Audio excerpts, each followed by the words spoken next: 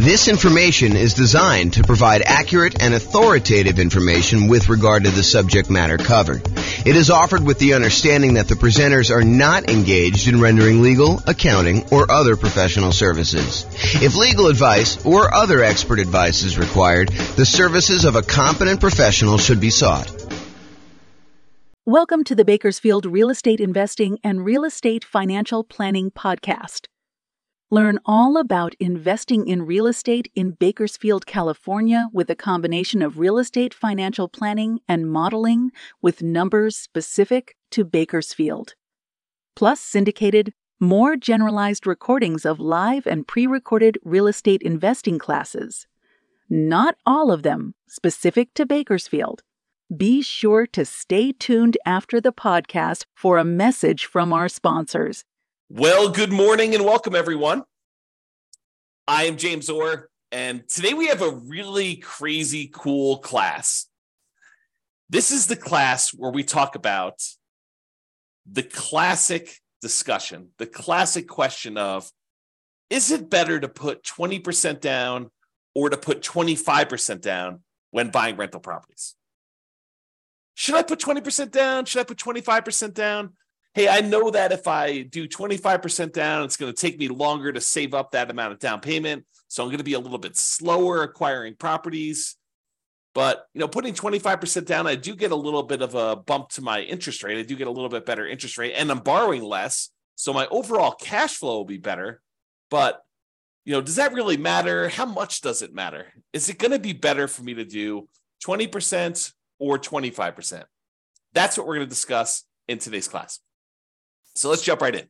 So what I did is, this is part of a new series I'm doing where I kind of compare these classic questions, these classic dilemmas of, should I do this or should I do that? The one we've done before this was, should I put 5% down as a nomad, buy a property, move in, live there for a year, and then convert it to a rental, put much less down, or should I forego that model and actually put 20% down? I think is what I did the last class. And so we're going to go through a whole series of these of, should I do this or should I do that? And how much better is it? How much worse is it? Is it universally better? Is it better in all of the different cities that we model? Or is it only better in some cities? And is it just marginally better? Or is it like ridiculously better that you would be dumb to do the other strategy?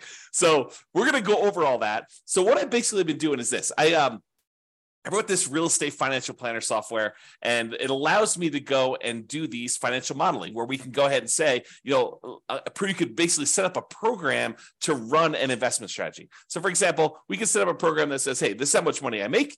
This is how much I'm saving. This is how much I would need to be considered financially independent.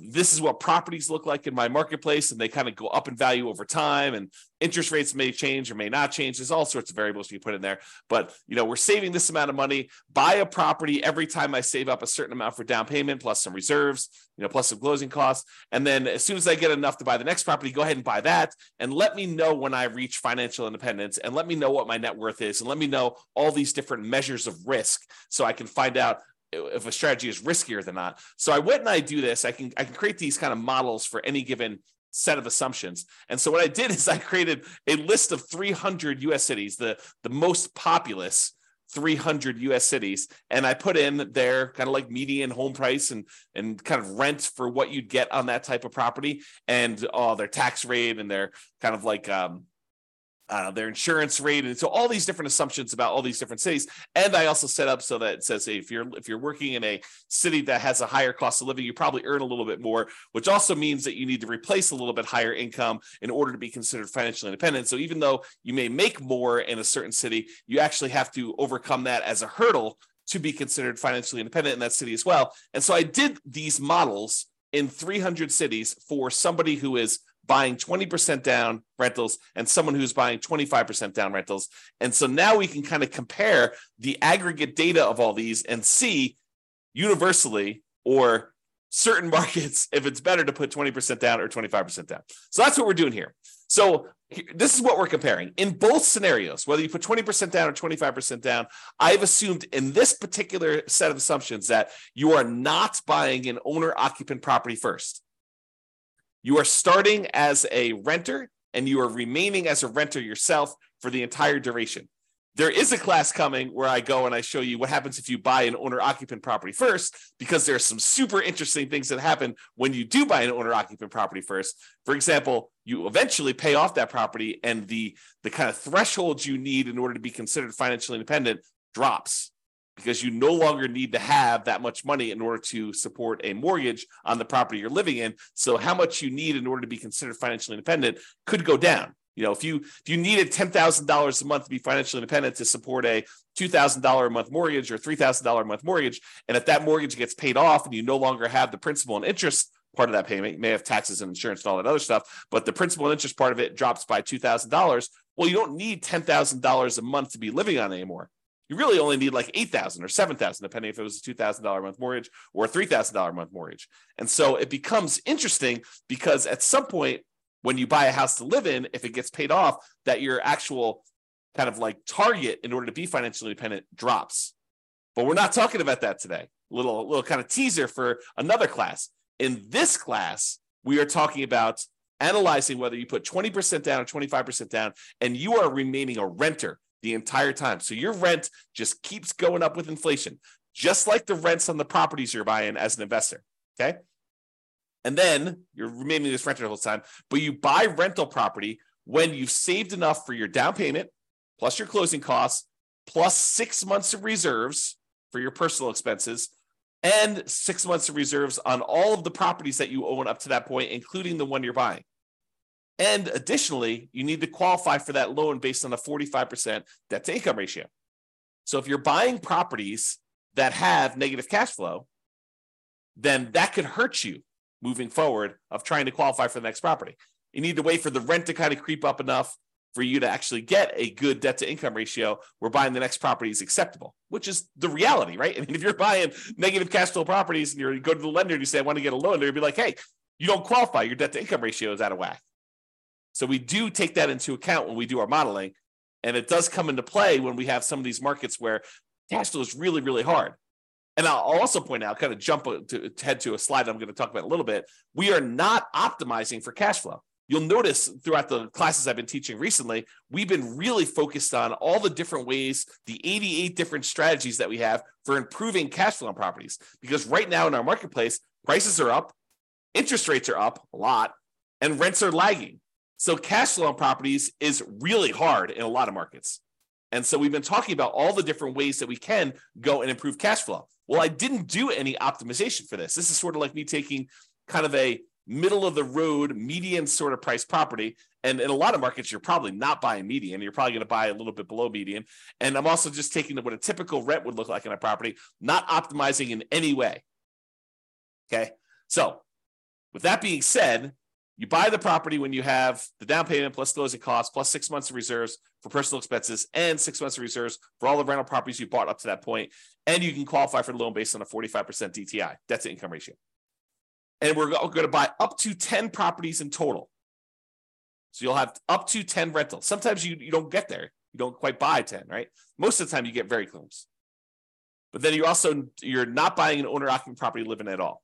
With the 20% down one, you save up until you can buy 20% down non-owner occupant properties, and then you put a renter in the property immediately, and you repeat that until you have your 10 rental properties total, based on your qualifications and your ability to save for your down payment based on that.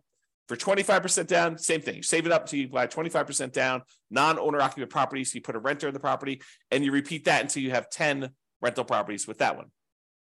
Now realize, as I mentioned at the beginning, putting 25% down gives you a slightly better interest rate. And because you're putting more down, it means you're borrowing less, which means your payment is lower. When you borrow less money, your payment is lower. And because interest rates are lower, it's doubly lower. Not exactly 2x, but it's lower for two reasons. It's lower because your interest rate is lower, and it's lower because you're borrowing less. Okay. But it means slower acquisition because, at least in the beginning, because it takes you longer to save up a 25% down payment than it takes for you to save up a 20% down payment. So it's a little slower to acquire the properties, but with improved cash flow, your savings rate increases. So eventually it might be faster to buy those next properties because you have so much better cash flow. Super interesting. This is like the challenge, right? Like, what's going to be better when you do this? if you want to actually dive into my analysis, I put the URL here on the screen. I will try to remember to put it in the show notes for publishing this to the podcast and wherever else I publish this. But you can go click on this and actually see the most up-to-date results. Speaking of up-to-date results, I'll kind of like preview a little bit later in the presentation, but when I go and I do my analysis, I am not an expert on 300 US markets, right? I'm using kind of like the median price and what rents are based on, looking up rents online, doing rent comps essentially, and trying to determine what rents would be. But I don't know your market. You know your market, and you can go look at my numbers. My assumptions are all published. You can go look at my assumptions and say, James, you're a little bit crazy. I mean, you should probably use a little bit better number for this. Go ahead and reach out to me. Send me an email. Tell me, look, we should be using these numbers for this. And to be clear, I don't want like your once in a lifetime or once in a decade amazing deals that you're able to find after searching for 3 years with 20 years experience. What I want is what a typical real estate investor, what an everyday real estate investor in your market could go and achieve, right? I don't want to have this exceptionally amazing type of deal that we run the numbers where your city always looks amazing because we picked this exceptional, unusual, really hard to find, amazing deal. We want to do more reasonable assumptions for doing the comparisons. Now, if you want to go and do your own modeling with your particular stuff, you go do that. That's up to you. Okay. But for as far as like doing the comparisons, please do reach out to me. I'm open to having you come and say, hey, James, your numbers are a little bit off here, maybe, and be nice. Please be nice. Don't go, James, you're absolutely wrong. You suck. Don't do that. Oh, man. Be nice about it. Okay. So go ahead and reach out. You could do that. And then if the reason why I gave you the link, though, is if we change the numbers and I change them in the database and I rerun everything, then all the numbers will change. And it will It'll change it for all of the analysis we do, not just this one, 20% to 25%. We'll rerun all of them and do all the comparisons. Because I've got 30 different comparisons so far, and I'm on my way to 100 plus. I have a whole bunch laid out. It's just a matter of time of getting in there and doing the analysis. Okay, but I digress. Okay, here we go. So how do we determine if somebody is financially independent? When we're doing this modeling, how do you say, hey, this person achieved financial independence at this month? Well, financial independence is really made up of 5 income sources, and the 5 income sources need to surpass whatever their target monthly income in retirement is, which I've set to be whatever they were making from their job. So I said, look, if you get to make a little bit more, because your market's a little bit more expensive, that just means that we need to replace that little bit more amount in order for you to be considered financially independent in your marketplace. So here are the 5 different sources of income that count as to whether somebody is financially independent. Number 1 is net positive cash flow from rental properties. Take all the income from the property, rent, and anything else you're getting, minus all the expenses, including vacancy, principal and interest, the taxes, private mortgage insurance if you have that, regular insurance, maintenance, management. You subtract out all those expenses from the income. What you're left over is your net positive cash flow from rental properties. That counts toward whether or not you're financially independent. If you have enough rental property income net after all these expenses on your properties, if that is net positive over what you were making from your job, you're considered financially independent. We have you stop working and you just continue living based on that. Okay, that's how we do in the modeling. In addition to that net positive cash flow from rental properties, there's another source of income. There's 5. I'm going number 2.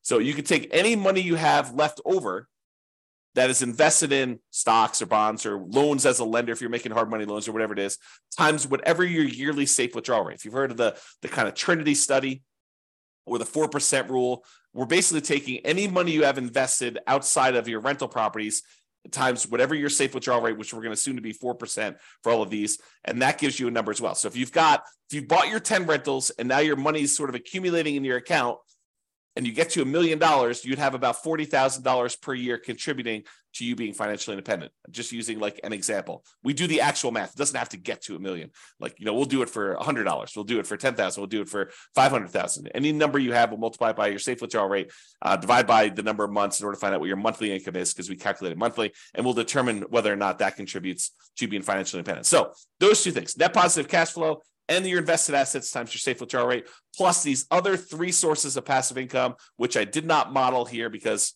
we just assume that they're not getting any, but it would be passive income from Social Security. You can model that. Any passive income from any annuities that you buy, the insurance product where you pay someone and they pay you a monthly or yearly stipend, or passive income from pensions if you have a pension with your job. So the two that we're primarily focused on are net positive cash flow from rentals and the invested assets times your safe withdrawal rate. We're going to ignore, for the sake of this particular discussion, pensions, Social Security, and annuities.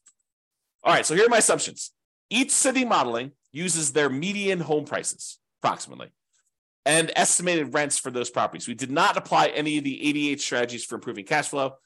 Job income does vary based on the city, so you can afford a property in that market. I didn't want you to go and say, hey, everybody makes $5,000 a month, and then you go try to buy a property in LA, and you're like, you never hit the 45% debt to income ratio because you can never qualify for that particular loan.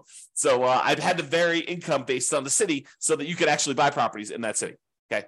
But we do consider that if you need to make a higher income in order to qualify for properties there, that you also need to overcome that income to be financially independent. So it sort of offsets in a weird sort of way.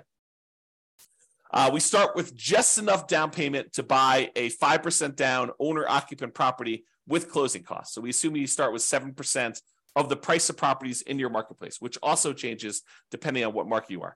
This is true even though you're not buying an owner-occupant property, because we're going to do some comparisons later where you do buy one, and I wanted those to be starting at the same ground, like starting at the same level, where instead of, if you start today and say, look, you make $0, which I'll probably do as definitely an example, where you're starting from nothing and all you have is a savings rate, and maybe I start with different savings rate, I'm digressing. Okay. But basically here I'm saying, look, you're doing it so that you have a certain amount that you could buy an owner occupant at the start, because eventually I'm going to compare you doing owner occupant ones and see how much of a difference that makes. And I wanted them to be as close to apples as we possibly could. I also set a $10,000 minimum. So if you happen to be a market where 7% of the price of your properties it works out to be less than $10,000, I do bump it up to $10,000. I don't even know if we ever hit that. What would need to be the property value in order for it to be less than $10,000? It had to be pretty low. It had to be like sub 150. Because 150 times 7% is like $7,000 plus 35. So yeah, it need to be less than 150,000. I don't know if there are any markets where the median is less than 150. I have to look that up. I don't know. See, this is an example of me not knowing. There you go. Case in point. All right. So interest rates. So for the non-owner occupant 20% down interest rate that I picked is 7%.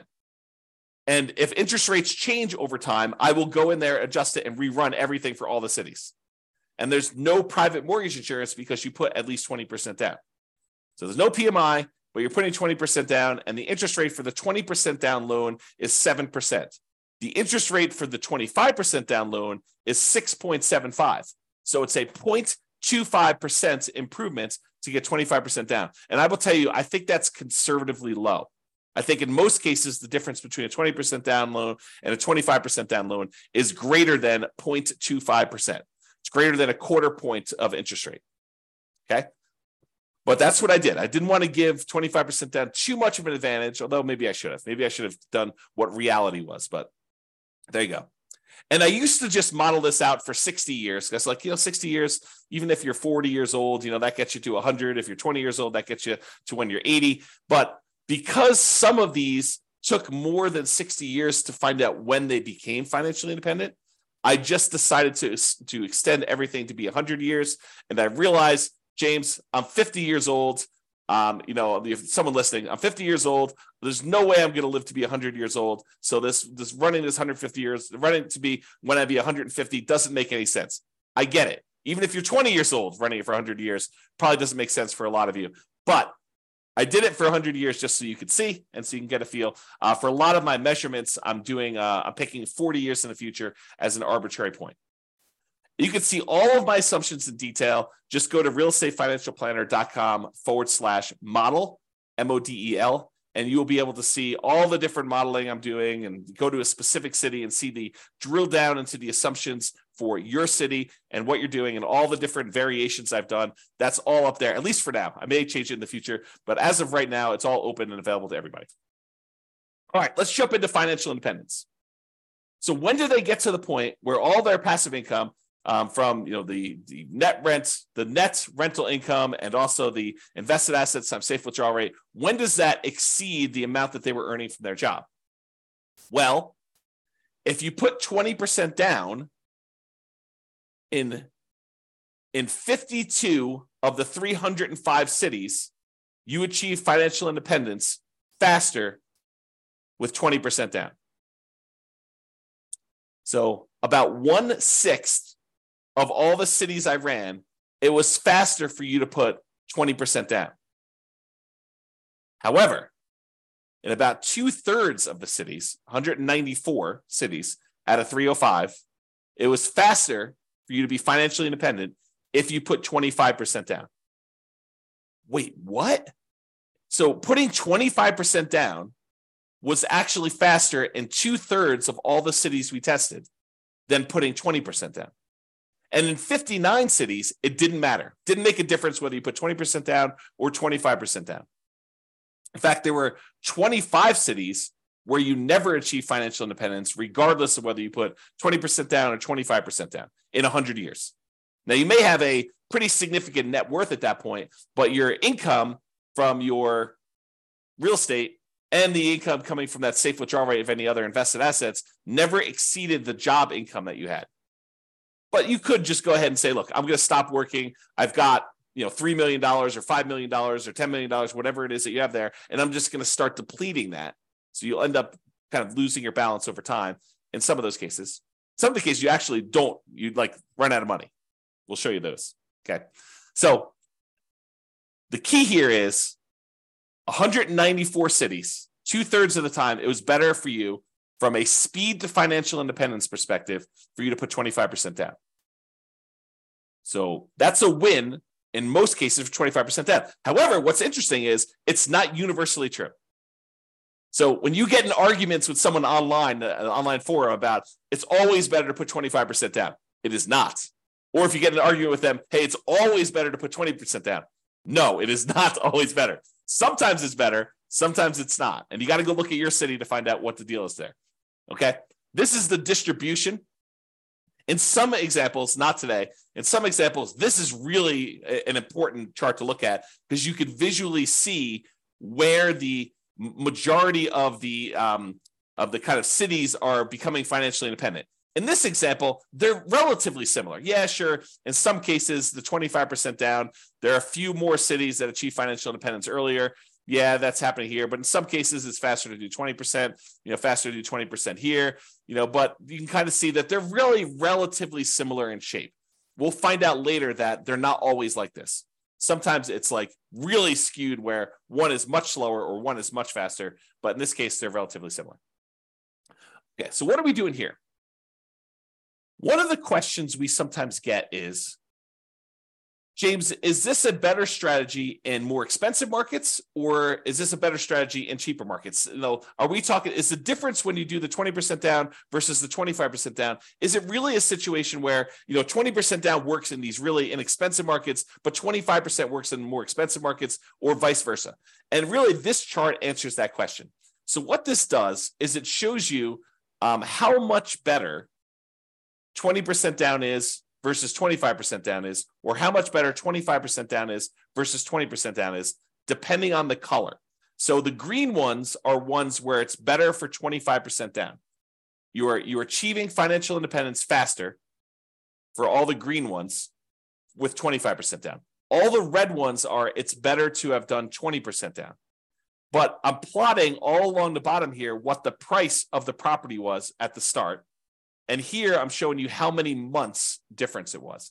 So you can see that in the $300,000 price range, that there are several spots where 20% down was better, and there are several where 25% down was better, depending on which city you're looking at.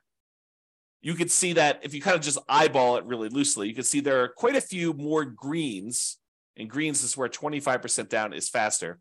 There's quite a few more greens toward the lower end of the price, but there's also quite a few more when you get higher. So what I would tell you about this is, just visually looking at this, there is a slight tendency for 25% down to work better if you have more expensive properties, because there's only a few dots, these two dots here where we have more expensive properties and it was better to put 20% down.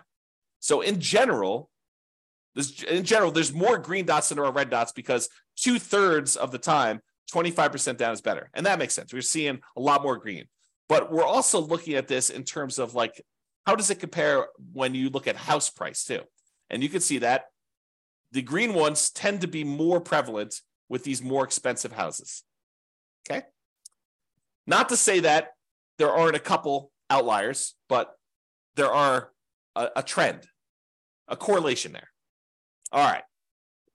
And there's a couple outliers. There's a couple times where putting 25% down is way better than putting 20% down. And most of the time, though, it's, within, what is this here? This is probably about 50 months, so about 4 years. So most of these are less than 4 years better. So it's not like you're saying, hey, look, if I do 25% versus 20%, I'm going to gain 10 years faster to financial independence. No, it's not that significant in most cases. We're talking about relatively small numbers, a year or two here. Although you think about this, if I could save you a year or two of working a job that you hate by helping you get to financial independence faster, that's pretty valuable. That's valuable information, right? Even a year or two or 3 years. Or in this case, we talked about being 4 years. I don't know, kind of interesting. All right. So we've talked about speed to financial independence, but speed to financial independence is only one way we can measure whether something is better or not, right? The other way we can measure if something's better or not is just pure dollars that you have, your net worth at certain periods of time. And so we're going to use net worth at year 40, and we're going to look at the net worth at year 40. Is it better, or do you have a higher net worth if you put 20% down or if you put 25% down at year 40, comparing net worth in these 300 US cities? In 8 of the cities, it doesn't matter. You end up with the same net worth, which is super fascinating because it's hard to be exactly even. Okay. But with 8 cities, it doesn't matter. Okay. It is faster. I'm sorry, not faster. It is higher net worth, better. You have more net worth at year 40 in 193 cities, about about 2/3, if you put 25% down. So not only is 25% down faster, but 25% down gives you a higher net worth in about 2/3 of the cities. And about 1/3 of the cities, 104 cities, it is actually a higher net worth to do that, which is crazy. So depending on what city you're in, it's better to put 20% down versus 25% down. Okay? It really depends on what city you're in. So it's not universally true that one is better than the other. But if you had to generalize, typically it's a little bit better to put 25% down. From both a speed perspective, where it's also about 2/3 faster, 2/3 of the cities are faster, and also from a net worth perspective, about 2/3 of the city have a higher net worth at month 40. Okay. All right. Same thing we did before. We talked about the difference in speed. Now we're doing the difference in net worth graphed against how high the property prices are. So are the more expensive properties performing better in terms of net worth than the less expensive properties? And so in this case, the red is 25% down is better. So in this case, the reds are appearing more frequently at the higher end prices. And so it is slightly better to put 25% down on these higher priced properties than it is to put 20% down in terms of net worth. Okay. Now down here, I wouldn't say one is better than the other because there's a bunch of each, but up here, it looks like there's only reds, which is, it's better from a net worth perspective to have 25% down as you get more expensive in your properties. And that sort of makes sense, right? A lot of the more expensive properties, they tend to have not as good cash flow. They're very expensive and the rents are a little bit lower. And because of that negative cash flow, it's better if you put more down because it means you have less negative cash flow or slightly positive cash flow, depending on what the exact situation is in that city. And so this sort of makes sense to me that if you put more down, you're likely to do a little bit better in those markets in terms of net worth. All right. Ran out of money. This tends to be in expensive markets, which I'll show you here in a second. And we did not apply any of the 88 strategies to improve cash flow. But in some of these markets, you end up having so much negative cash flow that you end up running out of money. You're buying properties that are alligators and they're taking you down.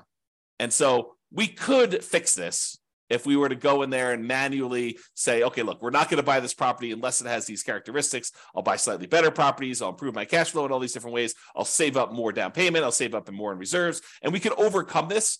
but realize that with the modeling we did, there were 11 cities that ran out of money out of 305. 11 out of 305. In 294 cities, it didn't matter. None of those ran out of money, but in 11 of the 305, you did run out of money. Even with 6 months of personal reserves, 6 months of reserves for the property on all properties before you buy the next one. Okay. So there are things we could do to avoid that. We talk about those in other classes. So as far as which ones run out of money, it tends to be the more expensive properties. The overwhelming of things under $1 million. In fact, I can't see any under $1 million where it ran out of money.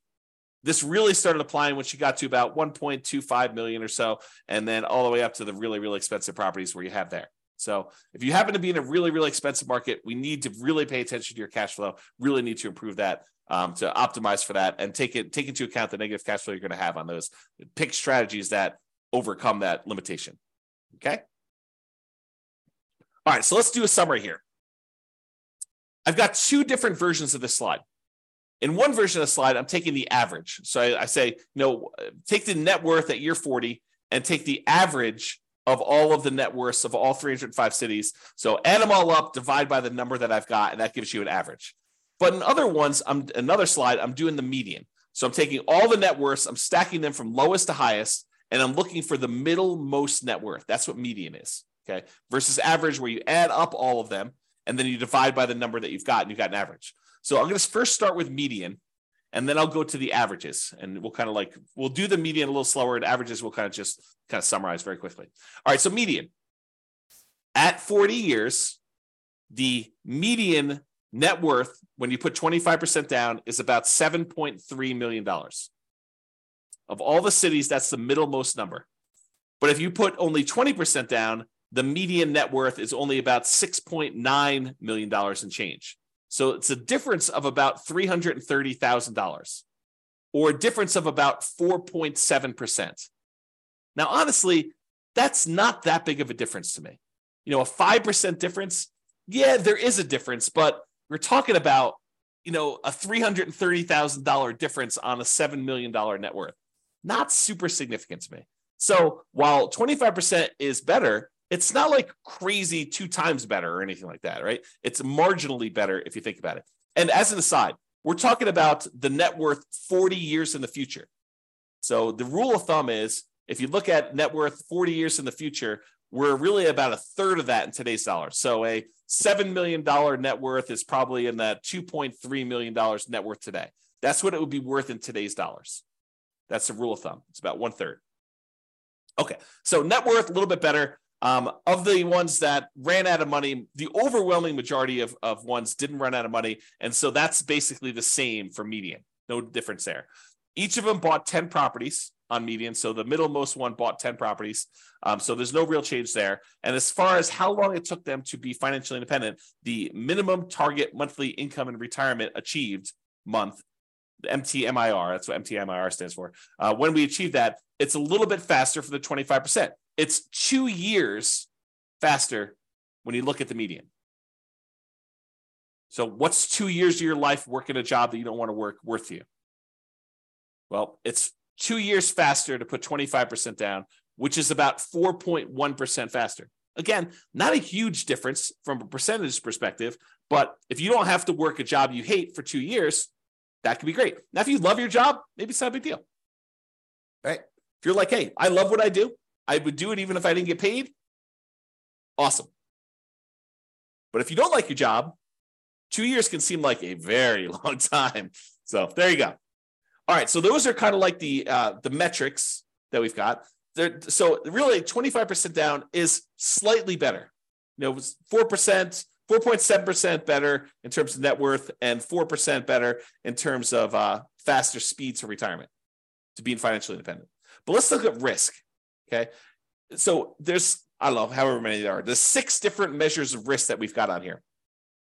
One is rent resiliency. How far rents can drop before you would have negative cash flow. And if you're putting more down, you would think that that would make you less risky because your monthly payment is lower. So your rents could drop more before you'd actually have negative cash flow. So by putting 25% down, it should be less risky. And it is. It's about 10% 9.7% less risky over the entire 100-year period. This is not a snapshot in time. This measures risk over the entire period that you ran it. Okay. And there are other scenarios, not necessarily today, but there are other scenarios where the risk actually shifts. So it could be really, really risky early on and much less risky later on, or vice versa. It could be really, really low risk early on and much, much riskier later, or it could be sort of an even distribution of risk, which is pretty rare. We usually have spikes in there whenever you kind of increase certain things, but each risk curve is different. And it's interesting to summarize them, but it's more important sometimes to actually drill down and see what's going on an individual city basis. Okay, so we talked about rent resiliency, how far rents can drop before you'd have negative cash flow. What about price resiliency? How far prices can decline before you have negative equity? In other words, how much equity cushion do you have in your properties? And if you put more down, if you put 25% down, you would expect it to be less risky, which is true. So we have a 70% price resiliency on average for the 25% down versus 68 for the 20% down, or about a 2.9% difference. Again, that's not that big of a difference to me. That's almost the same, right? But 25% down is slightly less risky. What about debt to income? You know what? Your lender calculates a debt to income calculation to figure out what your debt to income ratio is before they give you a loan to buy a property. Well, we measure this every single month on all the properties that you currently own so that we can see what your debt to income ratio is on a 100-year term. And it turns out your debt to income ratio is better. It's lower for putting 25% down. You put more down, you have lower monthly payments for the amount of money you've got coming in, which is pretty much the same as you're buying the same properties. So your lower debt to income ratio means it's less risky for you to put 25% down. It's about 15% better for you to put 25% down. That's starting to become significant for me. That's an improvement. It's less risky from a debt to income perspective to put 25% down. What about if we took your debt load, how much debt you had in total, add up all the mortgages you have in this case, and we divide that through by what your total net worth is? We wanted to find out what the ratio of all the debt you're carrying is to your net worth. If I told you I have $5 million in debt, does that scare you? $5 million in debt. I owe $5 million. Does that scare you? Well, if I make $50,000 a year and I have $5 million in debt, that probably would scare a lot of people. If I make $5 million a year and I have $5 million in debt, that probably would scare you less. If I make $100 million a year and I have $5 million in debt, that probably wouldn't scare you as much. Similarly, if I tell you I have $5 million in debt and my net worth is zero because I have no other assets, that might scare you. If I tell you I have $5 million in debt and I have a $5 million net worth, really, that's much lower. That's much more conservative. What if I told you I had a $100 million net worth and I have $5 million in debt? You'd be like, that's fine. You could go ahead and take some of your assets and pay that off really easily. And so we want to look at your debt compared to what your net worth is to see what that ratio is. When you put 25% down, that ratio is improved. It's better. And so it's lower. You have a 32% debt to net worth ratio, which is about 8.6 better than the 35% you have when you put 20% down. So it's less risky, put 25% down. What about your debt to your liquid net worth, or what we call debt to account balance? Sure, your net worth consists of the equity you have in your properties, plus any money you have invested somewhere in stocks or bonds or savings or whatever it is there. But what if we say, let's ignore equity, because equity is really hard to get at sometimes. So let's just look at what your debt is compared to your liquid net worth, how liquid you are compared to that debt. Well, we can measure that, debt to account balance, and it turns out that, oddly enough, 20% down is slightly better there. 20% down is slightly less risky, and it's about 12% better. That's interesting, right? And then how many months of reserves do we have on average? Ideally, we want to have at least 6 months of reserves, but wouldn't it be better to say I have 12 months of reserves somewhere? Wouldn't it be better to say I have 24 months, I have 2 years worth of reserves, where I have enough reserves where if I didn't get rent for 2 years, I would be fine? Sure. I think that's more conservative. Well, the average number of months of reserves in these models is 676, which tends to be skewed by the really, really high numbers you have much later on in the modeling. And early on, you barely have that 6 months because that's the criteria for buying properties for a lot of cities. Okay. But it's about 8.7% better putting 25% down when we look at that measure of risk. So to summarize, all the green areas here are ones where 25% down is better. So it's better in net worth. It's better in faster speed to financial independence. It's better in at least 5 of the 6 measures of risk. And with some of these, they're relatively small differences. And some of these, they're starting to become a little bit more significant in terms of what percentage difference they are between putting 20% down. Okay. So that's all the medians, looking at the middlemost one for doing that. Okay. What about average? Well, with average, it's even more extreme. Not necessarily in a percentage, although in some cases it is, but with this, it's better to put 25% down universally when we look at the average for all the different cities. Okay. It's 0.7% better from a net worth perspective to put 25% down. It's 2.2% better from a speed to financial independence perspective to put 25% down. And then, it's much better for you to put, in the 10% range plus for several of these measures of risk when you're considering putting 25 or 20% down. So in general, it seems like 25% down is a little bit better. Not like all better, and it really matters which city you're in, honestly. Okay. Now remember, I've said this a couple times, you could apply the 88 strategies we have to improve cash flow to improve on these numbers. These are sort of like middle of the road numbers. We're basically using the median price property in the market and the rent we might be able to get on that property in that market. You could choose a better property and you probably would do better. And I do model some of these improvements. Like there are examples where I model and say, what if you could buy a property and get a 5% better price or 10% better rents or 10% better price, or you get slightly better interest rates, or you buy down the interest rate. Like I'll do all these different models and I'll compare them so that you can see what impact that has. Okay. Now, again, this is my call to action for you. If you're an expert at your local market, I am not an expert at your local market. And if you want to help me improve my numbers for the local market, reach out via email and I can update the numbers in our database to rerun all the scenarios to your market. And we can improve this so that everybody gets the benefit of being able to see how this compares. Now, I'm not trying to show best case that only a small number of real estate investors could expect to achieve. I really want to use numbers that any real estate investor in your market could expect to achieve. Okay. All right. Now, something interesting that comes up to some people here, and kudos for you, a little plus for you if this applied to you. So you're realizing that, look, we're buying these non-owner occupant properties. We're not moving into these properties, right? So we're buying investment properties. What if you live in a market where your market conditions suck? The economics of you buying rental properties in your market are just not ideal. Could you go and say, I live in blank city, but I will go invest in another city where the economics are much better? Sure, you totally could do that. And there's no local market limitation because we're not even buying an owner-occupant property in this particular case. But you could go say, hey, I'm going to live in X city and buy in Y city. And I did not model it that way. So you could do a lot better than what I'm showing if you just picked a different city that had better economics. All right. So that's it. In our current market conditions, our current price, current interest rates, or current rents, as of March 22nd, 2023, that's when I'm recording this. So if you're wondering, like, where was this? When was this that was happening? In 300 plus US markets using less than ideal median price rent properties, putting 25% down is better in terms of net worth and speed to financial independence in general. But there are exceptions. The market does matter. In some markets, 20% down is faster, more profitable, and arguably better, which is why it's so hard to have this conversation. Generally, though, putting 25% down is less risky. There are probably exceptions to that too, though.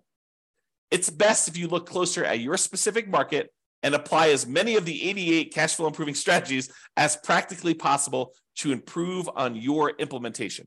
And if you go to the realestateFinancialPlanner.com/model, you'll be able to go ahead and see your city and the comparisons for your city and all that stuff. All right. That's all I got. This has been James Orr. I hope you enjoyed this. Hope you enjoy these kind of like the theme of kind of comparing these, because I'm going to do more of them, unless you tell me I hate them. But I'm going to do more of them because I find it fascinating to see, hey, should I prepay PMI, or should I not pay PMI, or should I hire a property manager? What's the impact of hiring a property manager? If I'm going to put 25% down, What's the difference in speed if I hire a property manager versus not hiring a property manager? Or what is the difference in speed if I decide to pay off my properties early? If I take extra cash flow and I use it to pay off that, what happens if I take my money and I save it up until I can pay off a property in full? Is that faster? Should I buy 10 properties, wait till I get to the point where all of the equity in those can pay off 4 of the 10, and I sell off 6 of them to pay off the 4? Is that faster? So I'll do all of these comparisons, and I'll show you which one's better, by how much, and how that changes risk characteristics too. But as you can see, it takes a little while to go through the details of each one. So there's going to be about one a week is my plan as of right now, subject to change. That's all I got for you. Hope you enjoyed it. This has been James Orr. Bye-bye for now. With home prices up, mortgage interest rates up, and rents up, but not quite enough to counteract the higher prices and interest rates, cash flow on rental properties in Bakersfield is harder than ever. Book a call with the Real Estate Financial Planner to apply our proprietary 88 strategies to improve cash flow on your rentals. See the show notes for a link to schedule your call and improve your cash flow today. If you're a real estate agent, lender, or professional in Bakersfield that wants to help our real estate investor listeners, consider reaching out to learn about collaboration opportunities with this podcast. We'd love to add more value to our listeners by having you assist our investors buy, sell, and finance their real estate investments. See the show notes to schedule a call to discuss collaboration opportunities.